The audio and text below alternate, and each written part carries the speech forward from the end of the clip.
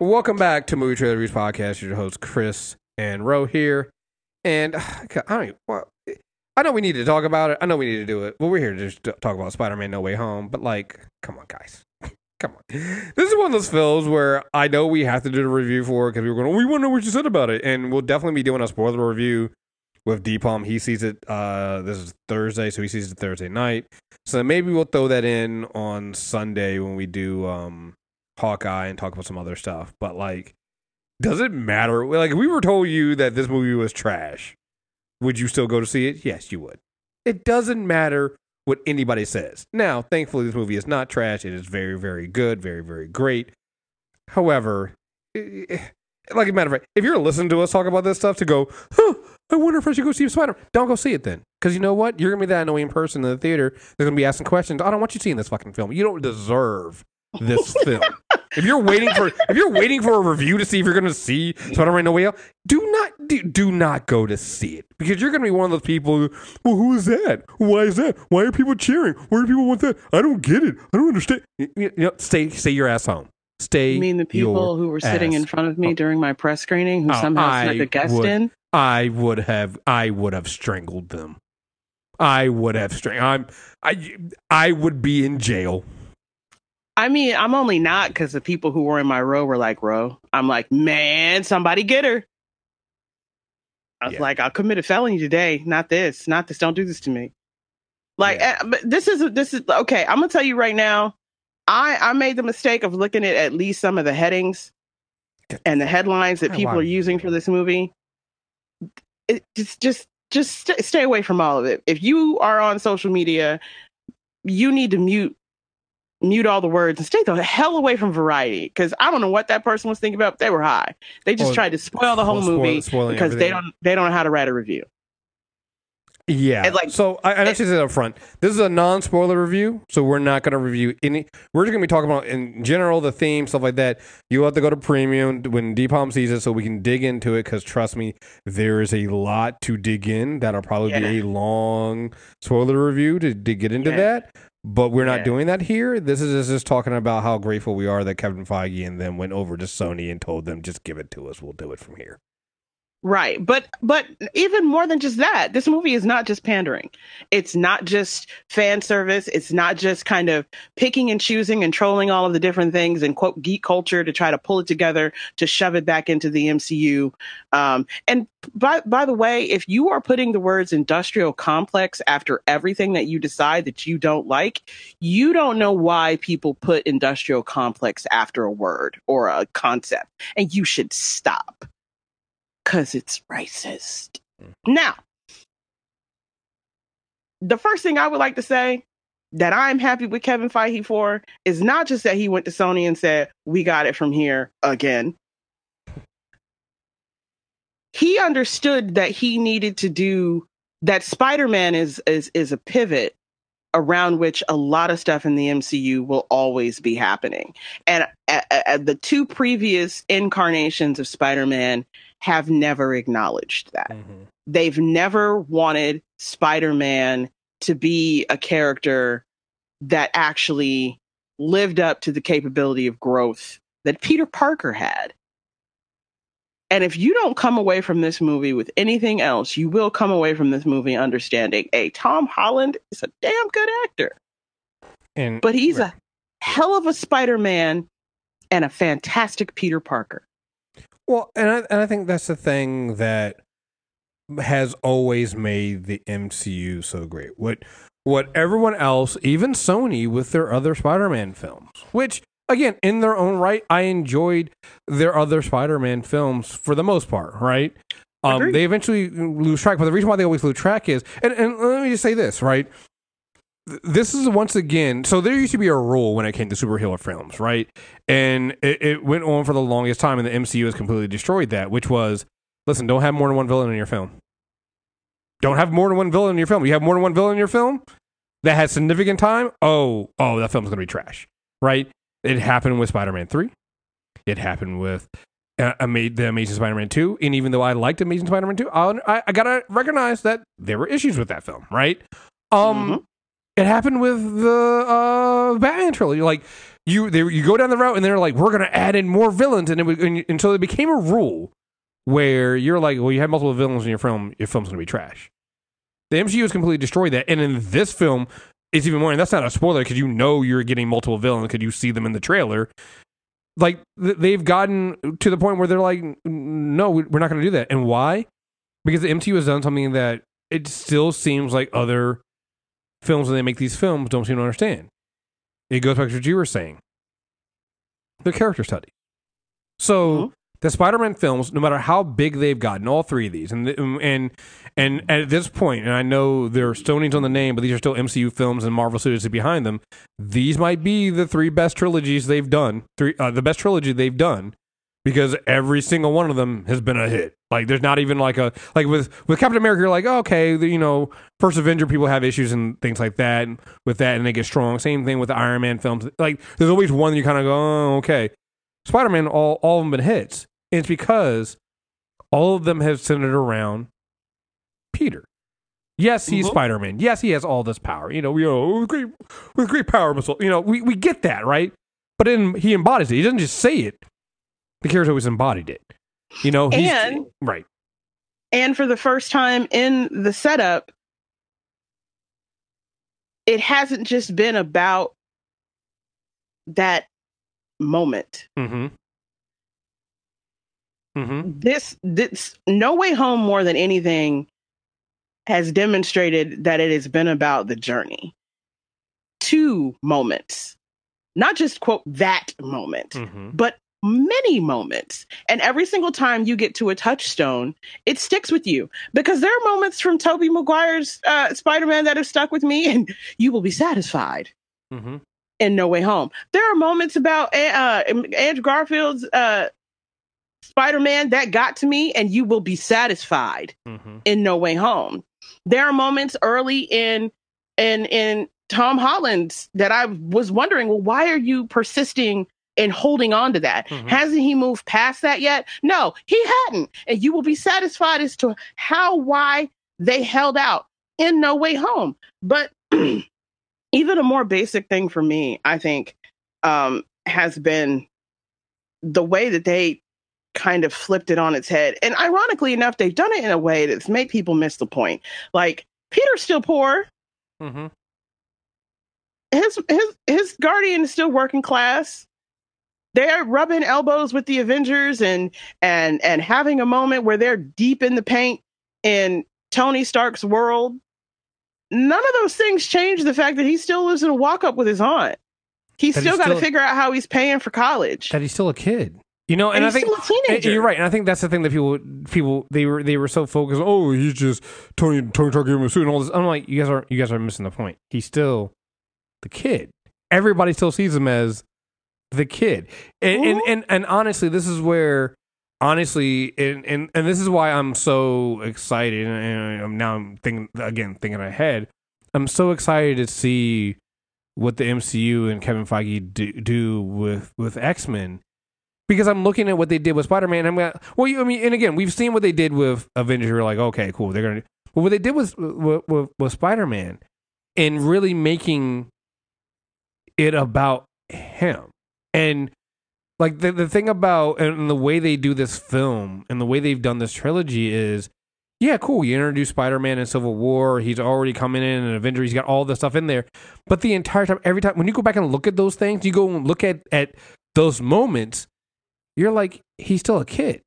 Like there's moments when he's like he's enjoying the moment. He's there. He's doing all this big stuff. He's saving the world, and you're like, but he's still just a kid. Every single time that Tony Stark says, "Okay, kid, go home." Yeah. Focus on being this. Be the friendly neighborhood. It's re-driven home. Why he kept driving it home. The second you realize that's not the association that Doctor Strange has with him. And it's not the association that Happy has with him to a lesser extent. And the people who always remember that they needed to keep in the forefront of their focus that this is a teenager are dead. And that matters. You don't have to be deep in the paint and deep in the lore for Spider-Man the way that you had to enjoy the Eternals, quite frankly. And but the things and the beats that happen in the Eternals and the way that they're reshaping the world at large, that matters too. But if you really want to talk about doing a contemporary movie that's doing the view outside your window, you're talking about Spider-Man. Right. And right. It dawned on me when I was super, super, super high yesterday. I'm not just sitting around getting high. I had to take my meds.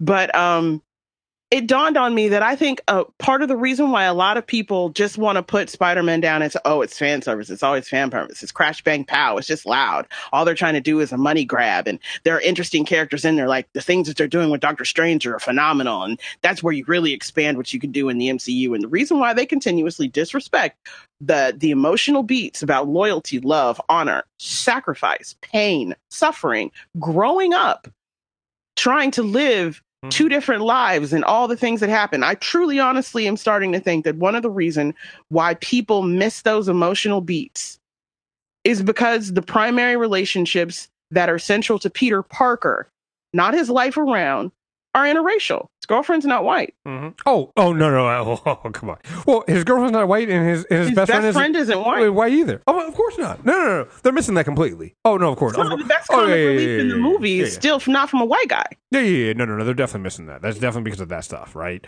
But what's pissing me off about it is some black people are missing that too. Because again, you do this thing where you what? I'm telling you, you do this thing where you care about these motherfuckers. I don't at this point.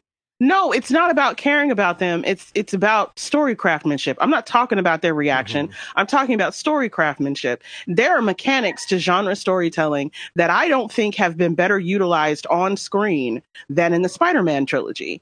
And it was made so abundantly clear to me what happens when you have all of these big, huge moving set pieces, these big, huge, amazing moments that have to happen on a sci-fi, fantasy, action choreography kind of level. But you also have this character that you've taken this time to design and wind and build and give a world. And you start to realize, I'm like, nah, you know what? I ain't been to high school in a while, but some of this stuff resonates into your workplace. Some of this stuff, kind of these still beats of things where imposter syndrome shows up. Like, look, I've never been strong enough to one punch somebody down the hallway. But to recognize that this kid who could literally just Bruce Lee the fuck out of everybody still has imposter syndrome. But that's the thing I think that, again, people are missing. Spider-Man's one of the, it's also why Spider-Man becomes such a popular character, because it is this character that has all this power, but like you said, it's the responsibility. It's the fact that he can't. It goes back to some of the things that, we talked about this when I talked with Deepalm about the Superior Spider-Man run, when Dr. Oct, takes over Peter's body and becomes Spider-Man and realizes just how powerful he was. Like, wait, he's been pulling his punches the entire time. It's like, yes, dude, yes, And I think that's the thing with this film. And I'll also say this, because I wanted to do this, and again, not spoilers on this either, because we usually wait until Sunday to talk about it. So, and this will probably be out before then. But I think there's also the mastery of what Kevin Feige does in dropping Hawkeye around the same, and especially the episode of Hawkeye that just came out, and not for the obvious reasons, spoilery reasons, but for the other reasons of the journey that you're seeing with Kate and Clint. And you're really driving home with this episode, this recent episode of Kate Rails, and it's like, yeah, this shit ain't a fucking game.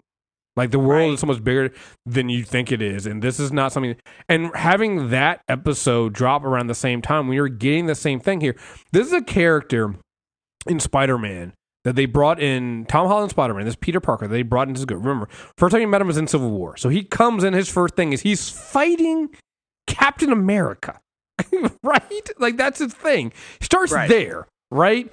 He comes back, and the first movie for his solo film is his thing now. He has Iron Man, and he's trying to live up to the expectations of Iron fucking Man, right? The second film is, the next time you see him, it's in Infinity War and Endgame, literally the end of the world.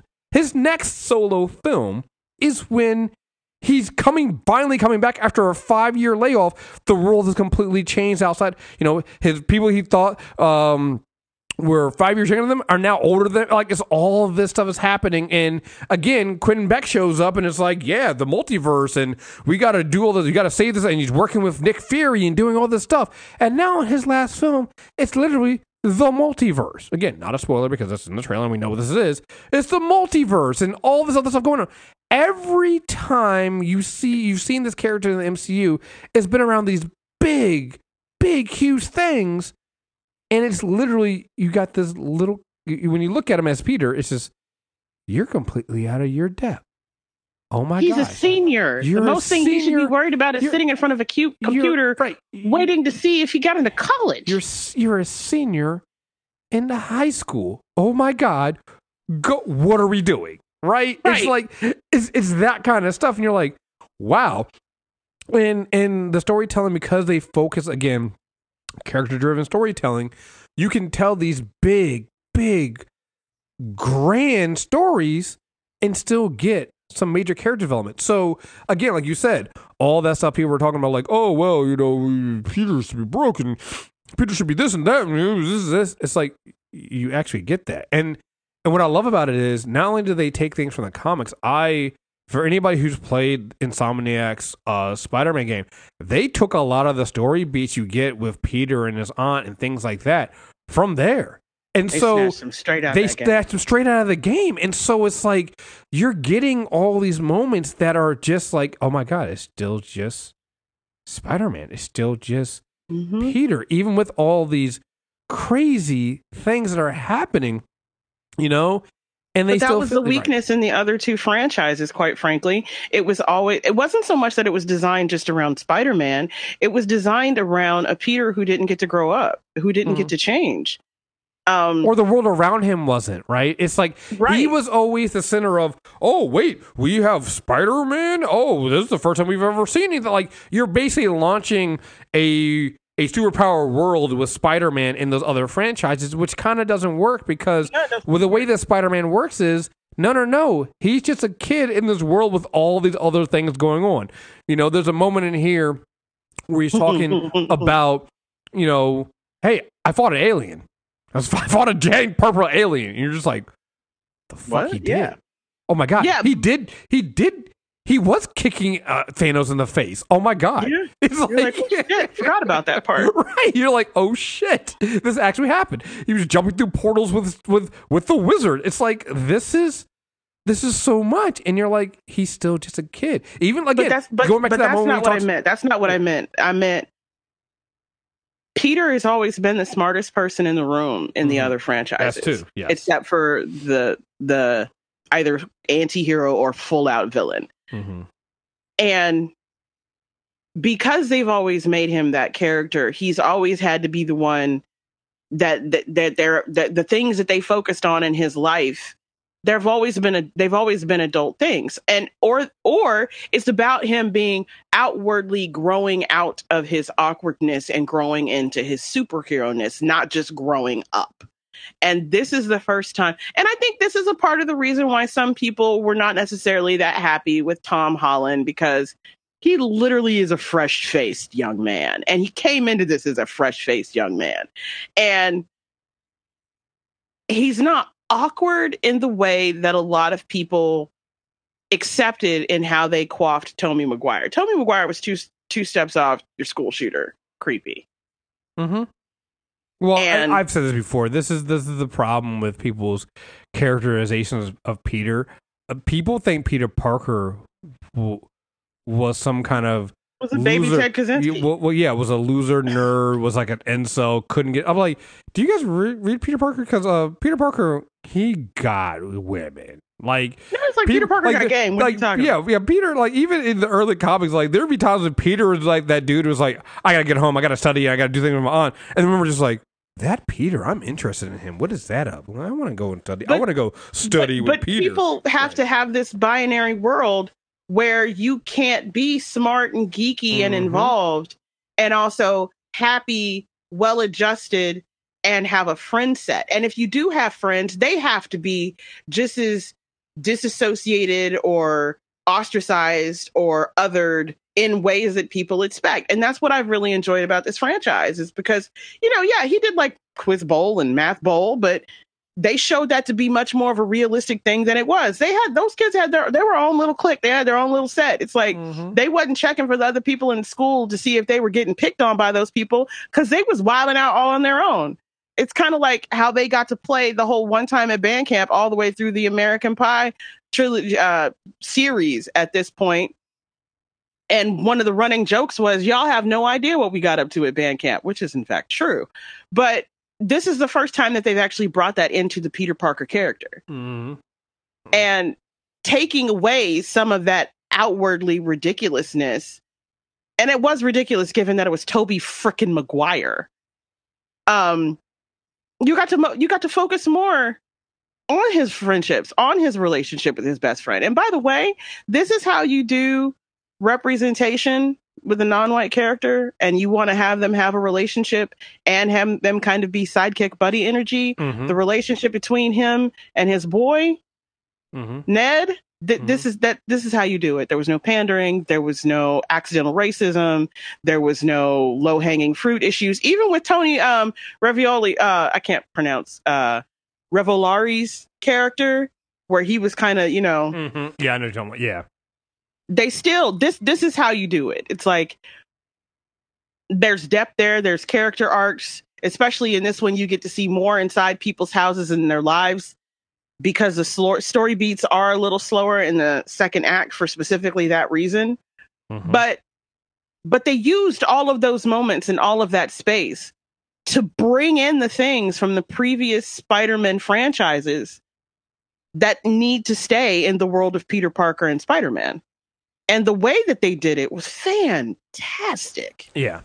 And again, talking about that, I think that there's, I think the way that they used Doctor Strange and Wong in this, especially setting up for, I'll just say this, I don't know, there's definitely two they put into the press screener, the two after credit scenes, and folks in mine were very happy with the very, very end credit one that I didn't know they were going to show or not, and they did. And let's just say you guys aren't going to be ready.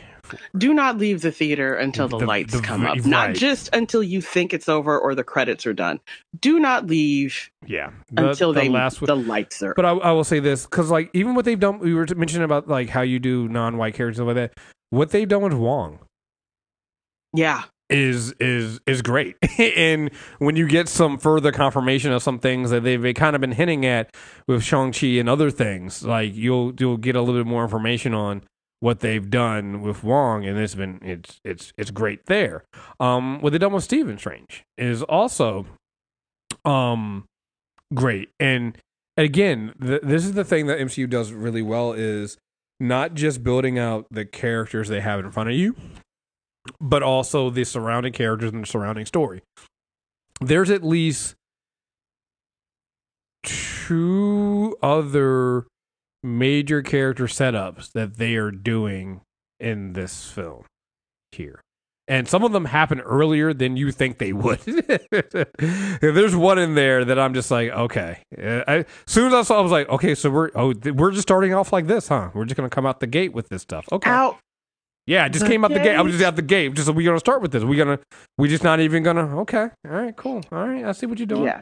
Right? Yeah. And again, right. And again, it's where we say the game is cheating, because it's like, we also know, it's like, well, you also got the Disney Plus shows too. And there's a synergy there. Man, there's so much cheating. Right, there's so much cheating. Because I'll say this, there's the other thing too, because I also think that there's, and we'll talk more, I'll go more to the depths of this when we do the spoiler review, but I think there's also a setup here for some Armor War stuff that they're kind of dealing with here. So there's a lot that they're doing here that they started doing, and it's also, it's an interesting thing, and this is just true in the comics as well. Spider-Man's also your good in between character, right? Because he can be an Avenger, a Fantastic Four member. He can kick Thanos in the face, right? But he's also honestly one of your street level characters, right? He's street level. And so there's been a constant setup of building out what the street level in the MCU looks like properly, not with the Netflix shows, but like a proper idea of what you can do street level. You're seeing a little bit of that also with what they're doing with Hawkeye. They are now like, what else is left? It's like you're doing, you got a film that's building your multiverse, that's doing your street level, that's doing your mystic and magic. It's like, what else is left? Like, you did it all in one film, and let's throw in a bunch of villains as well. But it's breaking all the rules. This film breaks the rules and then answers the question about what's left, because they show you, and they do it in a way to where if you read the comics, you're kind of, you're screaming inside. You kind of want to scream outside. And I'm trying real hard not to say a particular character's right now, because there's a moment where I flat out wanted to just scream at the screen when they had something happen. But the other part of it is also like, come on, it just fucking magic, y'all. Everything is left. Yeah. Please stop coming to these movies expecting them not to do comic book shit. Not to deal with Arkham. But I will also say, J.K. Simmons' character, that was a chef's kiss of a whole different kind of level. And the evolution of that character in this movie alone, and the way they went about doing it, probably did everything that Adam McKay had to use the whole movie Don't Look Up to do, to make the point. And I think it probably did it a little bit more eloquently. And I can't say nothing else about that because all this shit is spoilers. Right. So, yeah, you know what? Look, I think we just got to end it there. We're going to wait until D-Palm sees. I fully expected getting late night texts from him. But and again, same director for all three. So John Watts really. Can I remember what did he do? What was the film he had done before? Remember, it was Cop Car. Yeah, Cop Car. Cop Car. That was, and we were all like, I don't know about this. Right, dude. came out of nowhere, and now owns probably the best trilogy in. Who writes for this? Chris McKenna and Eric Sommers. Did they do all three? Don't remember, but I do need to know now. Let's check. Yeah, please. they did. We did, and they did Ant-Man and the Wasp. Again, and I think that's another thing that makes sense about what they're doing and why people need to basically just get off the Marvel's dick when it comes to how they make movies. I know it's a big, huge machine, but it's a machine. It's a well-oiled. It's a well thought out machine. Like, they've got writers. They're doing the comic book, the comic book model, right? Like, you have a bullpen of writers, you have an editor in chief in Kevin Feige and other small editors and things like that who are taking little things and going from there. They find a good director who can tell a good story with the right writers, and they're like, cool, here's a trilogy, go and tell that story. Here's the overall arching thing that we're doing. Because I think there was what was it, like I was seeing, again, this is not a spoiler because we know she showed up on Hawkeye already, but like when the Hawkeye writers were like, oh yeah, we didn't know about the end credits scene to Black Widow, I'm like, yeah, but you know who did? Not just Kevin Feige, but some of the producers and some of the other writers and things like that. Because there's an overarching theme. Yeah. There's a writer's room. Like, they're taking the combination of the Marvel bullpen and a TV's writer's room, and they're combining it. And then it's because you have to do that. Not everything about the movie system is the way it's designed for these types of things is bad. What's bad is when you're not paying people properly, or when you're not taking care of them on set properly. But in and of itself, having a director know who his writers are going to be, having the writers know who the director's going to be, having all three of them know who's handling cinematography, know who's handling editing, having them know exactly which other teams are handling those things on their projects and when they need to talk is how you get something that can be big and be expansive. Because other people may have been missing what's going on with the emotional beats, but you cannot sleep on the action sequences, the direction, the visuals, and the score. and the sound engineering in these movies either. So they may just be fan service for other people, but if this is how you feel like fans should be services, I need everybody to treat me at this level of fan. Please. Right. Give me this intense spectacle. This movie is gonna, like I said, I don't know where we'll end up because it's still a pandemic out there and Omicron's coming there. But if it wasn't a pandemic, this film would easily be up there. It would easily be another $1 billion film. I'm sorry, this movie's already done $44 million in a pandemic. It's already done $44 million already. No, I hear you. I just want to caveat that in case it doesn't do. Here's the thing. I'll put it this way: it's going to be the biggest film that comes out of during the pandemic. Since post pandemic, this will be the biggest film that comes out in history. I get being resentful that you're not the guy who can make that happen with your project. You just don't. But don't let people convince you in any way, shape, passion, or form that means that you are getting some kind of a lesser product. Because I'll tell you right now, I love neo-noir. I love New Hollywood. I love auteur and prestige films. But one thing I will never pretend is that they can do any of this.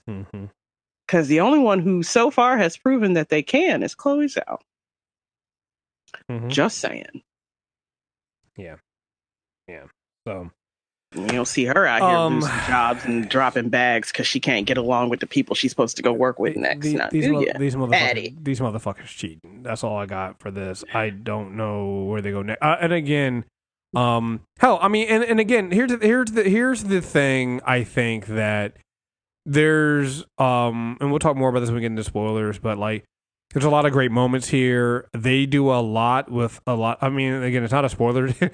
So, again, not a spoiler because you saw him in the trailer. So we know Jamie Foxx as Electro is back. And it was so funny because when the movie opened up, they had, before the movie started, they had, I think, Tom Holland and some other characters going like, hey, don't spoil the movie, things like that. And then Jamie Foxx showed up and was like, yeah, don't spoil the movie. And they're like, Jamie, you are a spoiler. Jacob is like, Jamie, you a spoiler. Yeah, Jamie, you are a spoiler. He's like, I'm a spoiler? It's like, yeah, motherfucker, you're a spoiler.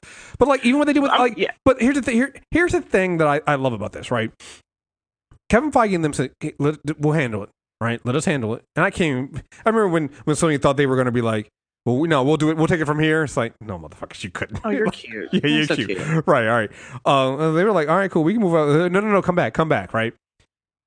Not only did Kevin Feige and them tell a story that not just tells a great story with Tom Holland Spider-Man, not only expands out further what they're doing in Phase 4, which I'll be honest with you, everyone should be afraid.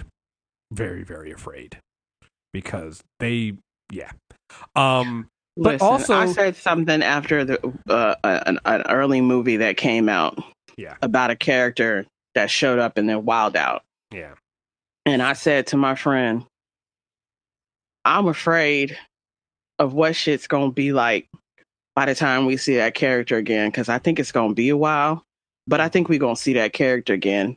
And I already know I'm not ready. And by the end of this movie, and the lights came up, I looked at my friend and I said, I told you I wasn't ready.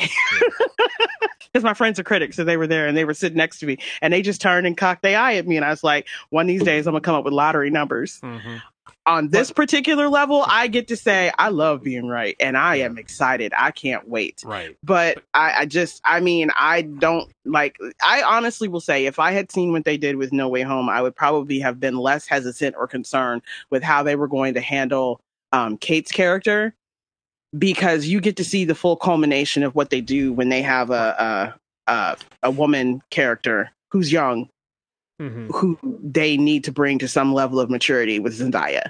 Yeah. And getting to see how they brought her to the next level of where she needs to be on screen, and getting to see how they treated Jacob, and then getting to see how they did that with the continuance of what they did with Tom. I probably would have had a little bit more faith. But again, I think this episode, we'll talk about it when we do Hawkeye. Even the episode we're doing now with Hawkeye, this week's episode, have you seen it?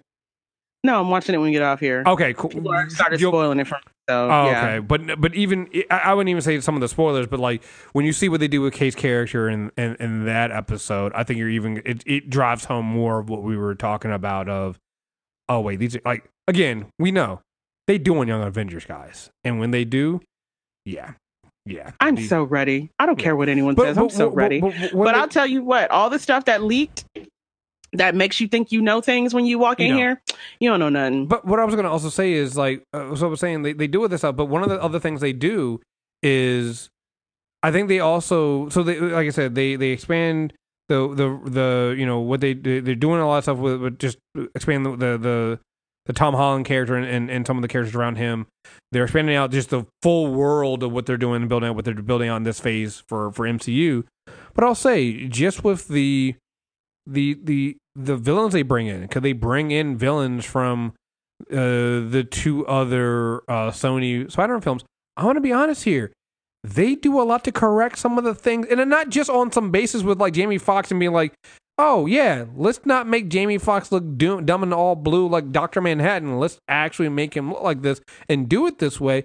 Like, they made these characters feel more like what they should have been. And so after all the other stuff, just with those first two things, Marvel had made a great movie. They didn't decide, you know what we're going to do? We're going to help you guys out and we're going to fix your earlier shit too. And it's just like, and then there's a synergy here because there's a comment something that happens. There's a comment about the Statue of Liberty in in this week's episode of Hawkeye. It hits differently when you see No Way Home. It just does. So it's gonna hit so different for y'all. It's gonna hit so much differently. And again, I don't feel like this is a spoiler either. It's funny to me because there's again the synergy here. When I noticed the Rogers the Musical billboard in the back of some of these scenes, I'm like, oh, okay. I hate all of you. I was like, you guys You're are all smarter than me. You guys are all some assholes. And this is what it is. This is, again, if you're listening to us to this, you're just listening to us be like, I fully mean it. If you literally are listening to us because you need to be talked into watching this film. Oh, come on. I don't believe that people listen to reviews because they need to be talked into seeing films. But sometimes confirmation of your bias is not bad. But I think if you're even contemplating going to see a Spider-Man No Way Home, then you are already contemplating seeing Spider-Man No Way Home. But I'm happy to be able to say that this movie brings home the fact that I am very happy with the MCU 616. And that they make it clear and they give space to still continue to respect the things that you've liked from the previous Sonys because they're not 616. So the things that they even talk about some of the things that are different between what's happening between the dimensions and but then the places where they all come together is where you get your fun. Again, please don't go to a comic book movie expecting there not to be fun or for things not to be ridiculous. It's a fucking comic book movie. If you're a casual and that sounds really terrible and it was a gamer term, I'm sorry. At least I left that first word off. If you're a casual viewer and you only know what you've seen from the movies or you know from the TV show, that's all you need. If you're new to this, if you're new to the game and you don't know anything about this, on God, you do not need to go binge any of the previous trilogies or any of the previous Spider-Mans to enjoy everything that happens in this movie and have it make sense to you. But once you watch it, if you go with someone who has seen those things, there are going to be moments where you're like, what's that about? I personally think this is going to enable people who are coming into this later. It's like people who are just now watching The Matrix because it was too young for them or something. If you're coming into this now and this is your Spider-Man, and you go back and you watch some of the other Spider-Mans and you were like, well, that didn't age well. Trust me, everything's going to age differently after you've seen No Way Home, and you'll be fine with it. Because it's not so much for me that they fixed some of the things, is they reoriented and they gave depth to characters that got rushed through in the other movies because the focus for those people in the story was always Spider-Man, Spider-Man, Spider-Man. So bringing in Doc Ock, bringing in Goblin, bringing in Electro, bringing in other people and other Spider-Mans, all things that we know because of trailers and spoilers Stop. and I'm leaks. gonna stop you right now. You're getting close. No, I'm not. I'm only talking just about the stuff that was in the trailer or, bringing all of those things together and building a story completely changes the way that you're going to think about how you talk about movies in contemporary setting where there's magic. And I too believe after this, I am excited to see what they do with X-Men when they decide to touch it. But I also now understand why they haven't decided to touch it yet. And I will. I will park my impatience and shut up. Yeah, there was like, why do it now when you know you can make $2 billion later? So, I'm all impatience I had for them to hurry up on anything else. It's all parked. Yeah. I'm gonna let them cook. What would you? I mean, I guess we gotta say it. What would you give it out of 10? Yes. Okay. Yeah. Okay. Yeah. Same here. It's like this is what you guys wanted. This is and more. Yes.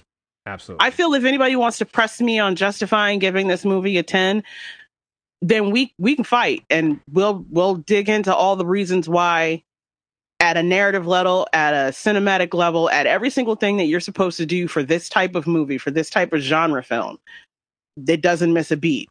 Well, so that's a 10. This. And because the rumor is that Tom Holland is still signed on for at least 2 more films, and we'll see what the future is saying, where that goes and stuff like that. But like I'll say this, the other thing too is like, let's say he doesn't make any more.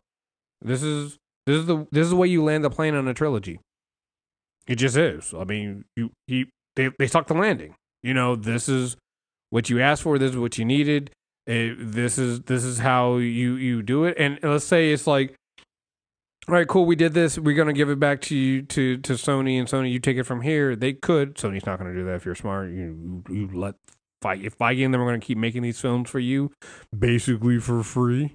For whatever the deal is, then you fucking let them do that shit. Cash a check and shut up. Sony. Right, exactly. Because you guys can't do this shit. So, yeah. So, all right, folks. Stay tuned on Spoileroo. We'll try to get maybe we can do a quick one on Saturday or something like that. But we'll figure something out. I'm perfectly okay with staying on Sunday if y'all got it in you to do spoiler. Right. So we'll find out when Deepalm texts us tonight. Go from there. But yeah, stay tuned. We'll have plenty to talk about. So. All right, folks. Thank you guys very much for listening, and until next time, we are out of here. Peace.